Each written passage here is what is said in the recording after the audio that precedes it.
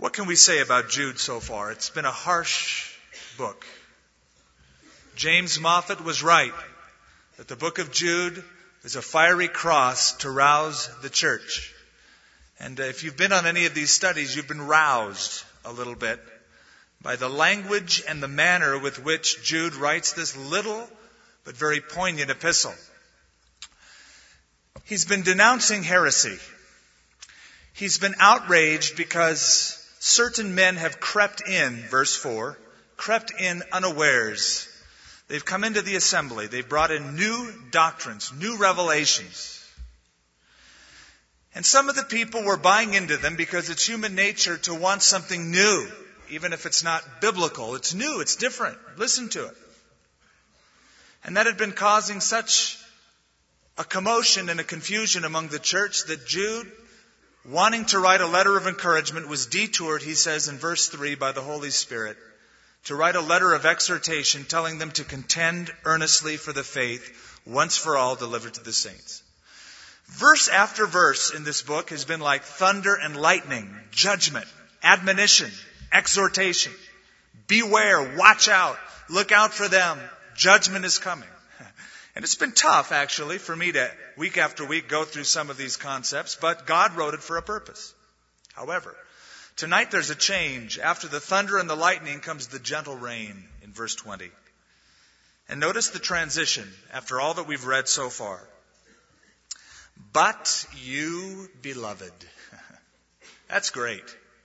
He's speaking about them, what God will do to them, what they have done to the church. Then there's the contrast. But you, beloved or loved of God, building yourselves up on your most holy faith, praying in the Holy Spirit, keep yourselves in the love of God, looking for the mercy of our Lord Jesus Christ unto eternal life. Do you remember the story? I know you do. So it's a rhetorical question. The story of the prodigal son. Almost everybody knows that one, even if you're not a believer. The prodigal son was a young guy, presumably a teenager, who had a large inheritance coming by his father. He got tired of waiting for it. He got tired of serving his dad, and he wanted it now. So he said, Dad, give me what my inheritance is. Give it to me now. This younger brother, or this younger son of the father, went out, squandered everything he had on riotous living, partying, just having a great time. After all, he knew what it was like to take life by the horns and have a great time until he ran out of money. When he ran out of money, he had to work for a living, and when he was working for a living, he was working feeding the pigs, and eventually he was so hungry that he had to eat pig slop. It was in desperation that he came to his senses. And he said, man, even my dad's servants have it better off than his son. I will return to my father and ask him to hire me as a servant. Though the prodigal son left and squandered his dad's inheritance, his father loved him. His father wished that he would return. And it's evidenced by the fact when the son comes home, dad's there with his arms out, saying, that which is lost is found. And he loved his son. He loved his son during the entire episode of his son leaving home. But the son, though loved by dad, was not experiencing the love of his father. He was not keeping himself in the love of his father. And that's really the central thrust of these two verses, is keeping yourself in the love of God. That's what we want to talk about tonight. That's the main theme of these verses. Keep yourselves. Now, God will keep you in salvation, but you have to keep yourself in the love of God. There's no doubt God wants to keep you. The question is, do you want to be kept? Now, what I'd like to do tonight, in the time that we have, is talk about what it means to be in the love of God, and then kind of go back through some of the verses in a quick review, because you could look at the book of Jude in retrospect. Keep yourselves in the love of God. Here's all the people who didn't do it, but you do it. And we'll kind of quickly peruse what we've covered so far. When it says keep yourselves in the love of God, it does not mean keep yourself in a place where God will always love you, because God loves you regardless. And you have to keep that as a foundational truth. You can't make God love you any more than He does. If you could, then there would be a flaw in God's basic nature. Because God, the Bible says, is love, agape love, unconditional love. And if you can make God love you more, it means His love has conditions and there's a flaw in His character. So it doesn't mean get to a place where God will love you more or will be loved by God. It has nothing to do with that. Nor does it mean your love for God. The idea here is keep yourself in a place where you're always experiencing the benefits of God's love. Turn back a couple chapters to 1 John, a couple books. 1 John chapter 4.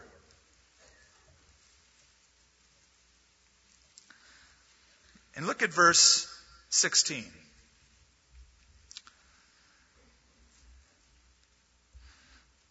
He says, we have known and believed the love that God has for us. God is love, and he who abides in love abides in God and God in him. Verse 18, there is no fear in love. We covered this a couple weeks ago on a Sunday morning. There is no fear in love, but perfect love casts out all fear. Because fear involves torment, but he who fears has not been made perfect in love. The idea is that you keep yourself in a place where you're enjoying, recognizing, and experiencing the benefits of God's love. Not making God love you any more than he does love you.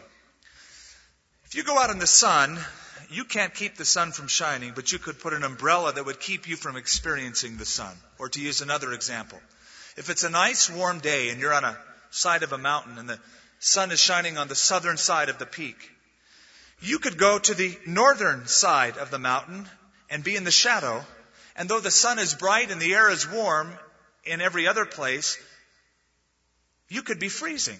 You're experiencing coolness, not warmth. You're not keeping yourself in a place where you're enjoying the benefits, the productivity of that sunshine and that warmth. That's sort of the idea that John has here. One commentator, a German fellow by the name of Robert Lenski, wrote a book on Jude, and this is how he explained it. To keep oneself in God's love is to stay where God can love us as his children and shower upon us all the gifts of love that he has for those who are his children. If you happen to have a Living Bible, Kenneth Taylor translates it this way. Stay always within the boundaries where the love of God can reach you and can bless you. Experts tell us that a child, for him to thrive, needs to know that mom and dad love him unconditionally. That's experienced by words, by touch, by example and demonstration. But that kid needs to know that mom and dad always care, are always there. A connection of love has been made and that child can thrive. Well, God's children, in order to grow and thrive, need to be knowing and experiencing, like John says in 1 John. We know and we believe the love that God has for us. The minute you disbelieve God's love towards you, the minute you doubt that, your growth is stunted. Keep yourselves in the love of God. You can spurn God's love for you. You can't change it. You can run from it. The world does. The world doesn't experience the love of God. The prodigal son didn't experience the love of God, and he experienced the consequences of not keeping himself in the love of God. Judas Iscariot was loved, but did he keep himself in the love of God? Even though Jesus at the Last Supper was trying to reach out to Judas, was trying to show him love by actually giving him a place of honor at the table, Judas did not keep himself, and he was a little bit skitty that night at the Last Supper when he had to get up knowing that he had to betray Jesus. Though he was loved by God, he didn't keep himself in the love of God. But contrast Judas with another apostle, John, who was at the other side of Jesus. And what did he do? He leaned his head where? On the bosom, the breast of Jesus at the Last Supper. John kept himself in the love of God. In fact, John calls himself the disciple whom Jesus loved. There's one thing John knew, and that is that he was loved by Jesus, and he kept himself close and in intimacy with him. And so you might say, to keep yourself in the love of God is to keep in an intimate place of relationship with him, abiding with him. You guys are close. You acknowledge the Lord constantly during your day. You're aware of His love. You remind yourself of His love. Even though a tragedy comes up, you say, I still know that God loves me. And you meditate upon those truths. There was an elderly gentleman, a grandfather, who was walking with his grandson. They left home. They were going through the woods one afternoon. And Grandpa started quizzing his grandson. He said, how far are you away from home right now? The little boy said, I don't know. Kept walking very confidently. Well, which way is home? Could you point which direction? He goes, nope, I have no idea. Kept walking confidently. And Grandpa finally said, that sounds to me like you're lost. Kid said, no, I'm not lost. I'm with you. That is a great idea. It's a good concept to grasp. There are times, I know, that you walk through the week, through this world, and you might feel a little bit disoriented and lost. But you need to remind yourself like that little kid, I'm not lost, no problem. I'm with God. I'm with Him. I'm with Dad. He loves me. He's not going to let me get into something that's not good for me. All things work together for good to them that love God and are the called according to His purpose. Keep yourself in the love of God. Now, go back to verse 5 for just a moment, and let's go down a few verses and look at some groups of people in review who did not keep themselves in the love of God. 3 groups. First of all, the nation of Israel, verse 5. But I want to remind you that though you once knew this, the Lord, having saved the people, that is, the people of Israel, out of the land of Egypt, afterward destroyed those who did not believe. God took about 2.5 million of His people out of Egypt. And God did miracles. A cloud, a pillar was leading them by day, a fire by night. God gave them manna from heaven. God gave them quail. God opened the rock up and gave them water. And yet, an incident happened, several incidents happened, and Israel didn't keep their end of the bargain.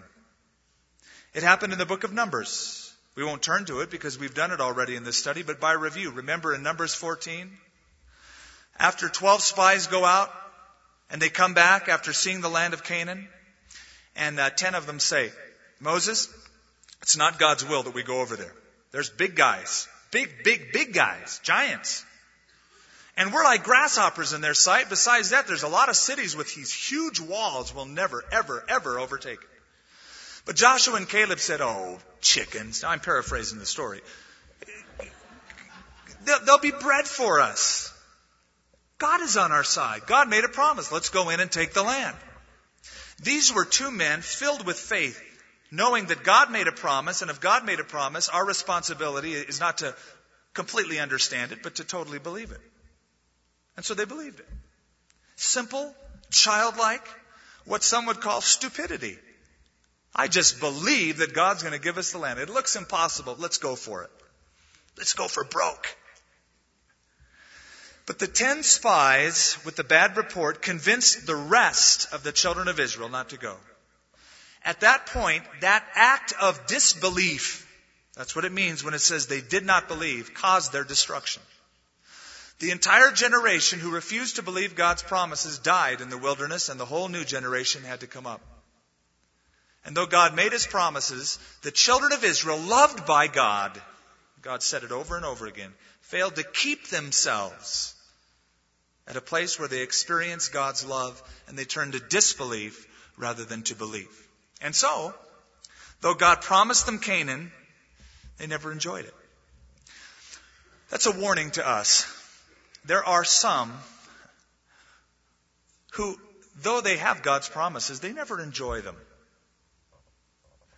Oh, they know them, they have their Bible, and they believe in Jesus Christ, but they really never enter into a full experience of just believing the promises of God and living victoriously. They just sort of eke their way all the way through, and many, even it seems, die in the wilderness out of dryness. There's a story that comes to us from Alberta, Canada. The old chief of the Blackfoot Indians, his name was Crowfoot, gave permission to the Canadian Pacific Railroad to cross Blackfoot land all the way, I think, from Medicine Hat to Calgary in Canada. Because of that, they gave him a lifetime railroad pass. You know what he did with it? He put it in a little leather pouch around his neck and never used it. He could have had free transportation. If you added up all the money for all the miles, it would be a considerable amount, but he just stuffed it in a little pouch and never used it. He had a promise. The promise did him no good. He never enjoyed the promise. So it was with Israel. God loved them, but they failed to keep themselves in the love of God. What do you do with the promises of God? Now, I know that you underline them, and some of you have them on little plaques on your wall. They look really good next to the flowers, and there's a little promise box in the kitchen, like a little bread basket, a little bread loaf, and you can pull out a promise. But what do you do with those promises? Do you live by them? Do you enjoy them? By enjoying them, keeping yourself in the love of God? Or are they just cute little decorations? There's a lot of people who sing standing on the promises, but they're only sitting on the premises. I mean, that's as far as it goes. They come, they sit, they listen, but they never really enjoy those promises that God meant for them to stand on. God loves them. But as John says, we know and we believe the love God has for us. To have God love you and to keep yourself in the love of God is two different things. Next, verse 6. Another group who failed to keep themselves in the love of God were the angels who before this creation fell. The angels who did not keep their proper domain but left their own habitation, he has reserved in everlasting chains until darkness for the judgment of the great day. Of course, he's speaking about a couple different passages in the Old Testament that deal with Lucifer, who at one time was like one of God's right-hand men in the angelic realm. He was the anointed cherub who covers. But pride lifted up his heart.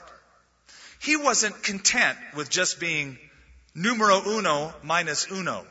He wanted to be numero uno. And so he rebelled, wanting the world to worship him. He said, I will exalt my throne above the stars of God. You can read it in the book of Isaiah, chapter 14, and Ezekiel 28. And God cast him down in his rebellion. Now here's the ironic thing. Here is a being, and in this case, a whole set of angels. Lucifer, Satan, and a third of the angels with him, who were in the very presence of God, who knew what it was like to be in direct contact with Almighty God, and had such a unique position of being the anointed cherub who covers, and had a tremendous ministry, and yet pride lifted up his heart. Knowing the love of God, he failed to keep himself in the love of God, and he fell from that great place. Next example of a group is found in verse 7. Sodom and Gomorrah.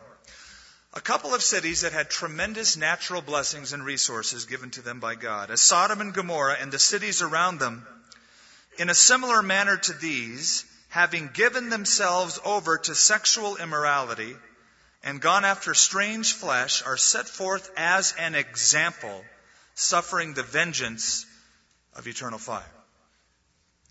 As I read the account of Sodom and Gomorrah, we belabored that in one entire study, or two, if I'm not mistaken.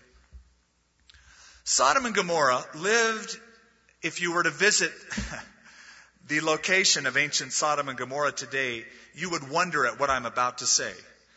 But it is true, in those days it was a well-watered plain. It was lush green. Of course, the Dead Sea today looks anything but lush and green. It looks pretty hostile.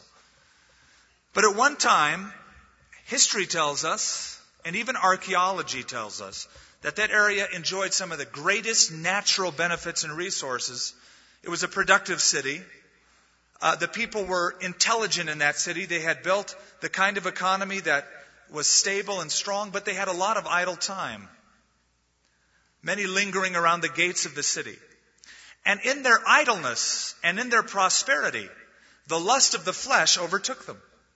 And it says here in this verse that they become an example to us. What happened to the people of Sodom and Gomorrah, I think, is happening today. It's happened and it's happening in an accentuated fashion. In their idleness and in their prosperity, they became desensitized to sin. It became so abundant. Sexuality was becoming such a god, such an idol. And from sexual promiscuity to homosexuality, it became so widespread that people just became desensitized to it. It was just everywhere. And then the next step came where these sexual appetites became very aggressive. So that they went up to the angels who were in the house, knocked on the door, and the host, Lot, opened up and said, "Hello, can I help you?" And these men off the street said, "Yeah, you got a couple of strangers. We'd like to have sex with them." And they tried to force their way in the door to have sexual relationships, and the angels of God blinded their eyes and showed judgment. In our country, according to a Nielsen report on television, a recent survey said the average American has a television set on in his home approximately 7 hours a day, and people from the ages of 12 to 18 years of age, kids, on an average, see about 28 hours of television every week. In those television shows, I know because I've seen them too, when you see a lot of the kind of stuff that's portrayed, you become desensitized to it. I mean, even when you see some of the shows about Somalia and suffering around the world, you've seen it so often. And that's really the drawback of the media being so graphic, is that after a while, your psyche just shuts off to it. You become desensitized. So, it's there again. What else is on? Does it affect the way people think? You betcha. Without a doubt. There's been more studies on that it would be ridiculous to try to prove that with statistics. It does affect the way we think and the values that we hold. There was a 18-year-old college student from the East, grew up in a home like this, and he was quoted as saying, quote, "Sex is conquest. Love is surrender. Who wants to surrender?" Can you imagine an attitude of an 18-year-old saying that? Love is surrender. Sex is conquest. Who wants to surrender? That's his outlook on life. Based upon all that's been fed into him, that's his worldview. Who wants to surrender? Very much like Sodom and Gomorrah. When a society rejects God, they reject the basis and the source of dignity. And if you want to see where a society goes, indeed, if you want to see the future of this country, read Romans 1. Who, knowing God, it says, well, let's look at it. At least I'll turn to it and read it, because my mind draws a blank, and if I can't quote it right, why quote it at all?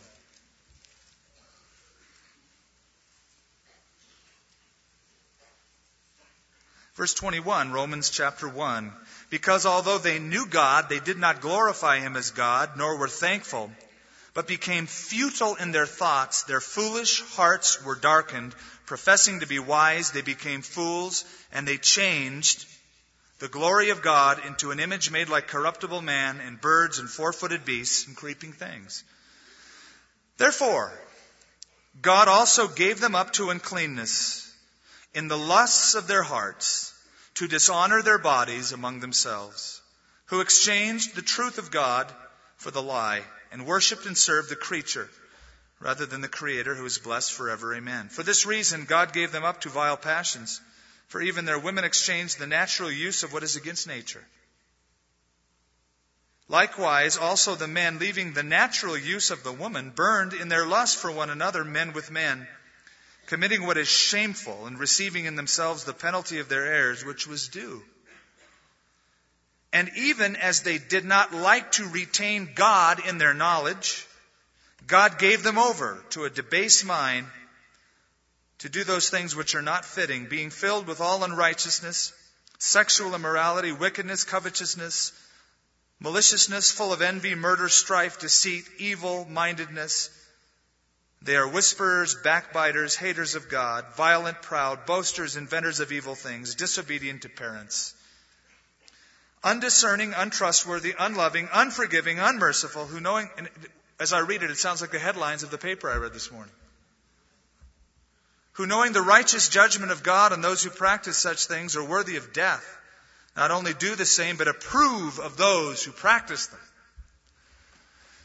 That's the future of this country apart from a radical repentance, and I mean a radical one. Well, is God going to judge this country? He already is. He'll give them over to those desires. That is the judgment of God. It's not lightning from heaven. He gives them over, and they suffer the consequences. There's no restraint. All of these three groups in Jude are examples that show that privilege brings mega responsibility. To whom much is given, much is required.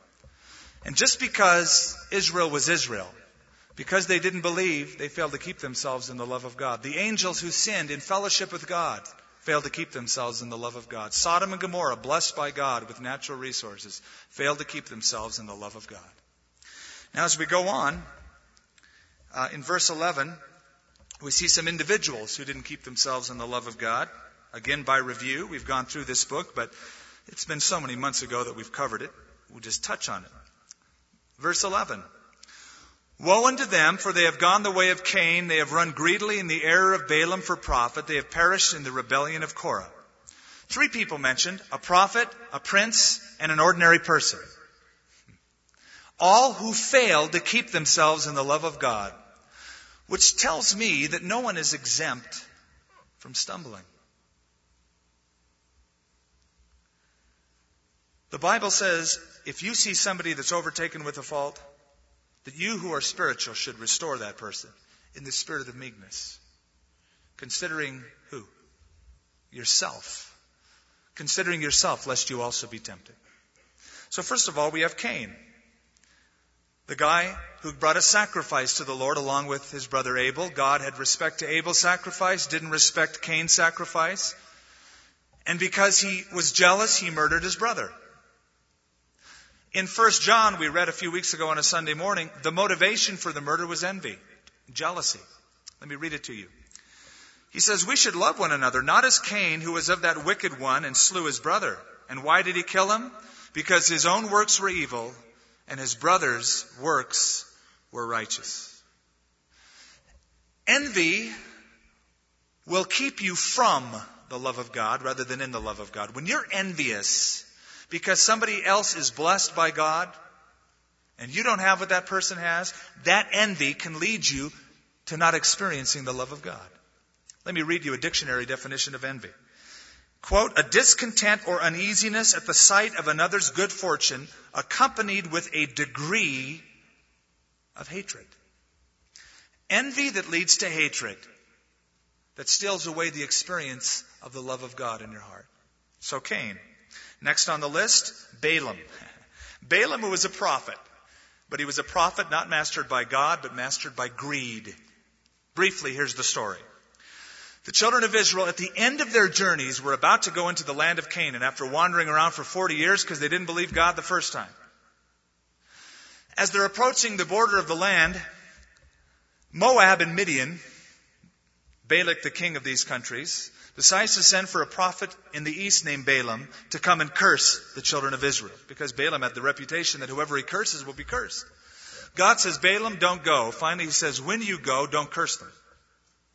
So several times, Balaam looks over the camp of these millions of Israelites, and instead of cursing them, he blesses them. Which makes Balak really ticked off.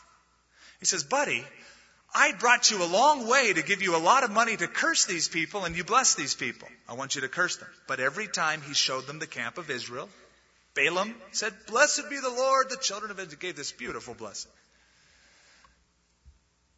But instead of going home and just forgetting the whole incident, Balaam was thinking in his greedy little mind, I want that gold. I want that money.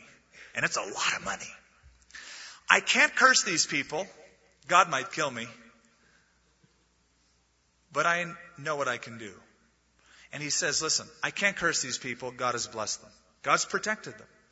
But I'll give you a way that you can get them to bring a curse on themselves. You have some beautiful young chicks here in the Moabite and Midianite camp. They're gorgeous girls, and they happen to be idol worshipers. And I know that the practice of idolatry is that there's sexual activity that take place during your worship of your foreign god. So have these beautiful young women go into the camp of Israel and seduce these young men. Tell them how handsome they are. And then as they're seducing them into sexual immorality, they can set up their little idols, which is your custom. And because the children of Israel will have fallen into sexual immorality and idolatry, God said that He would curse them for it. And so the Midianites and the Moabites did just that. The women went into the camp and God cursed the children of Israel. And by the thousands, many of them perished. A prophet mastered by greed. Greed can keep you from experiencing the love of God. Envy and greed. Do something inside the heart of a human being where he doesn't know and experience the love of God. He questions it. He doubts it because he's been mastered by those vices. Then we have, in the same verse, Korah. Korah was Moses' cuz. He was related to Moses. He was of the priestly tribe. He was a Kohathite. That is, he had a unique position of authority among the children of Israel. But this man was envious of Moses' ministry. So he goes to Moses one day with a couple other fellas, Abiram and Dathan and 250 other people of Israel. And he says, Moses, who made you to be the ruler here? You're no better than anybody else. We want to be in charge. To make the long story short, the earth opened up and swallowed them and they kicked the bucket. But there's another example of an individual who failed to keep himself in the love of God. He was mastered by being envious of another person's position. Instead of loving that person, he envied the person. He complained and he murmured against the authority that God had established. Let me remind you of what A.W. Tozer said. The essence of sin is rebellion against divine authority. And that's exactly where Korah, Dathan, Abiram, and the 250 jokers that got swallowed up by the ground were at. They failed to keep themselves in the love of God. They let complaining take the better of them. And so everything they saw was through this lens of, it's not good enough. That's not good enough. They did that wrong. Moses did that wrong. They didn't keep themselves in the love of God. Now, we get to verse 20. And here's the switch. But you, beloved, building yourselves up on the most holy faith, praying in the Holy Spirit, keep yourselves in the love of God, looking for the mercy of the Lord Jesus Christ unto eternal life. Now, here's 3 ways in these verses on how you can keep yourself in the love of God. 3 ways, and they're all found in these verses. Building, praying, and looking. You can see them, they're there. Look for yourself. Building, praying, and looking. Verse 20, number 1. Building yourselves up on the most holy faith. You want to keep yourself in the love of God, you need to have some kind of a method by which you are being reminded of the promises of God consistently, daily. To remind yourself of how much God loves you, remind yourself of the promises of God. As you are reminding yourself of the promises of God, your inner man gets built up. As you're fed the Scripture, you become strong. You don't walk around doubting that God loves you because you're filled with the promises of God. Build yourself up in the most holy faith. Now that corresponds with verse 3. Look at it. Beloved, I was very diligent to write to you concerning our common salvation. I found it necessary to write, exhorting you to contend earnestly for the faith. That's exactly what Jude does in most of his book. He puts up a good fight. That's what the word means. He fights for the faith. And Jude comes at this epistle sort of with gunpowder, with a gun in his hand. He's mad at the heretics. And he's defending the faith. And you need to defend the faith. But at the same time, you need to build yourself up in the faith. God won't build you up if you don't build yourself up. If you just sit there and go, okay, here I am, God. I'm a vegetable for the Lord. I just want to grow. You won't grow. That's right. You won't grow. There are things, now listen carefully, there are things you have to do to grow. Well, it sounds like salvation by works. It has nothing to do with salvation. You're saved. You are saved. Just as saved as you were the day you accepted Christ and He washed you with His blood, you're saved today. You follow Jesus Christ. But you have to build yourself up. Let me show you how this works. Turn over to Peter. 2 Peter, chapter 1.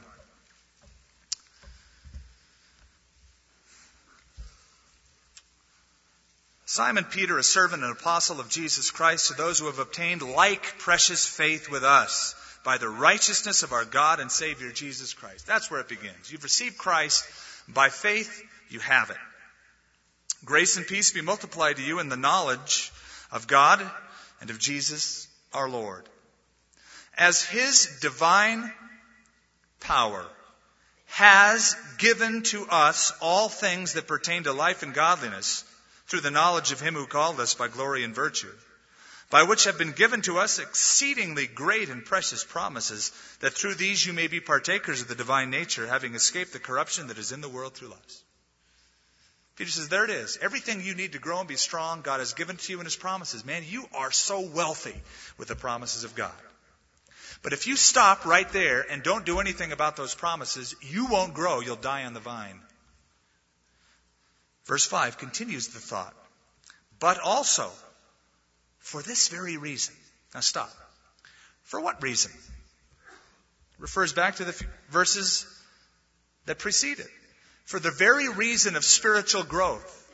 For the very reason that God has given us everything that pertains to life and godliness and precious promises that we can overcome the world.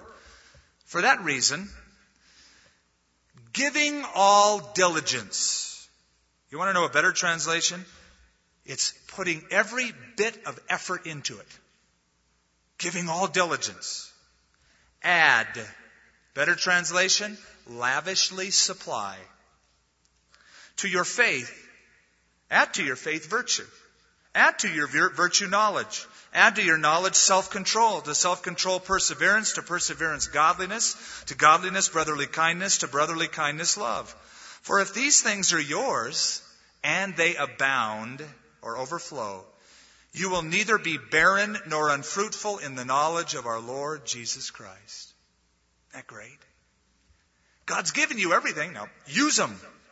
Draw out of the bank account some of those riches for life and godliness that God has given you to grow spiritually. Use the promises of God. If you do, you'll always be growing. You'll never be unfruitful. Well, let's go on. Verse 9. But he who lacks these things is short-sighted even to blindness, and has forgotten that he was purged from his old sins. Therefore, brethren, be even more diligent to make your calling and election sure. For if you do these things, then you will never stumble. So, in one hand you need a sword, in the other hand you need a trowel. Let me explain that. The book of Nehemiah. As they're building the wall, Nehemiah and everybody else has a sword in one hand because they're fighting the enemies. In the other hand, they had a trowel. And they would build up the wall, but they'd fight the enemy. And as Christians, you need to defend the faith, but you need to build yourself up in the faith. If you go all around all day defending the faith and looking for cults, you'll dry up.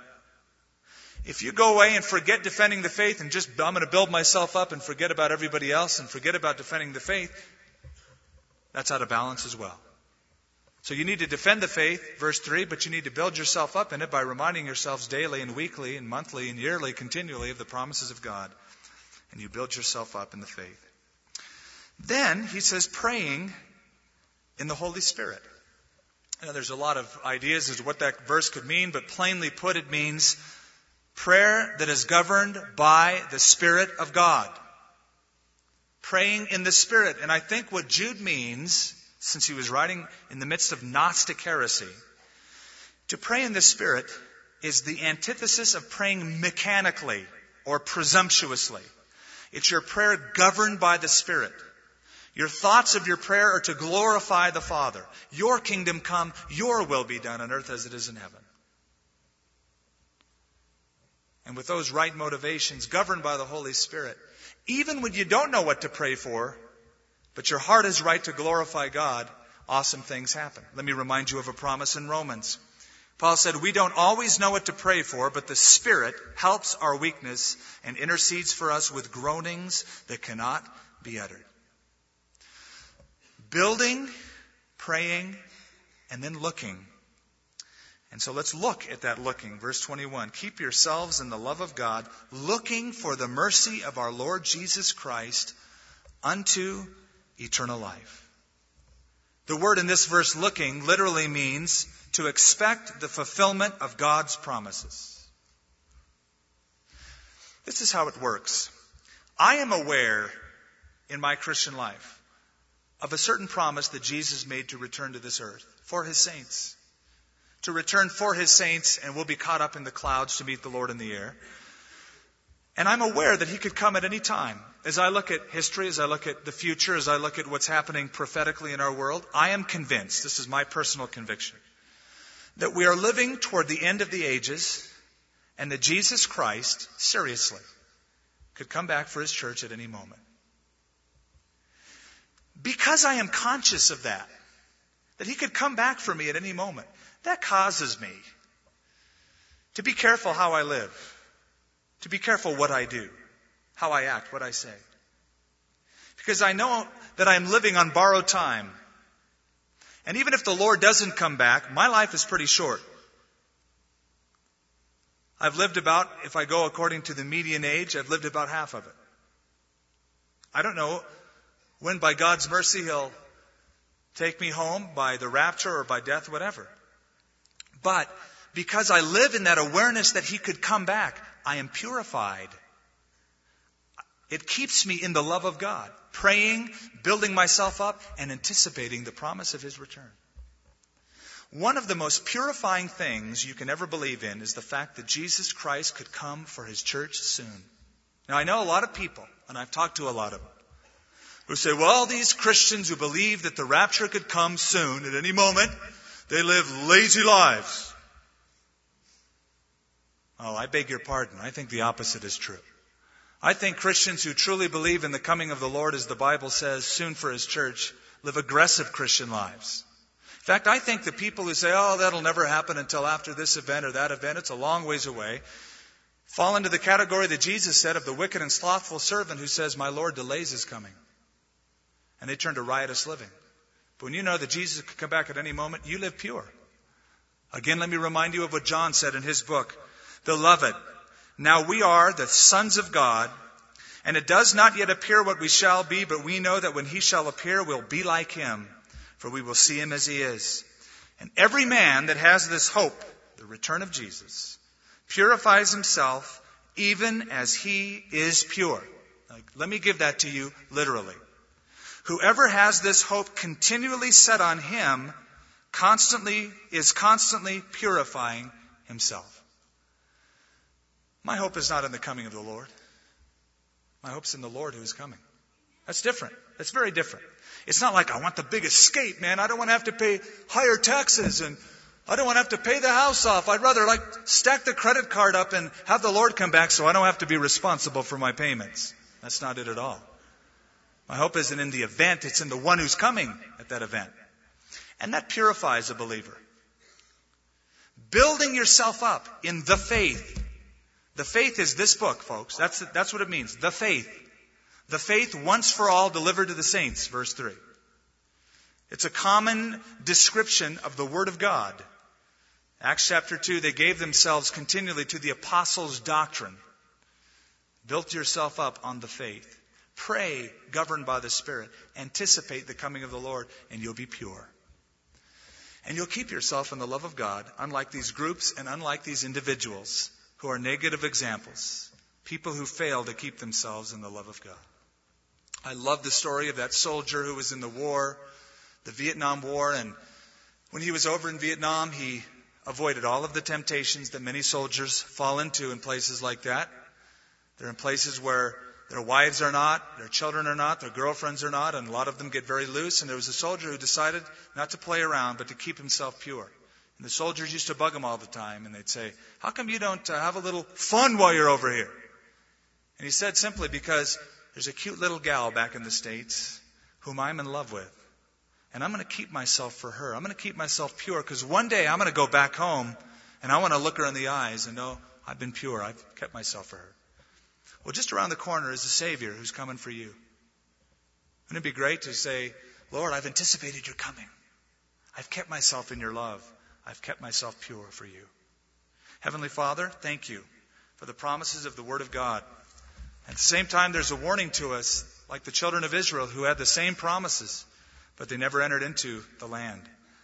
They never mixed those promises with faith, we are told.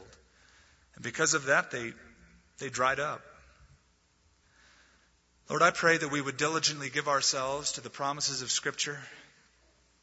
Remind ourselves, with whatever Bible study method you've given us, to stay close to you, to abide, to be intimate, to pray continually. May that be second nature to us. And Lord, as we build ourselves up in the faith, the Word of God, and in prayer, I pray that our thoughts would be of the future, that we would keep one eye in heaven and another eye on this earth, walking responsibly, but waiting in an anticipating manner, eagerly for your coming. In Jesus' name, amen.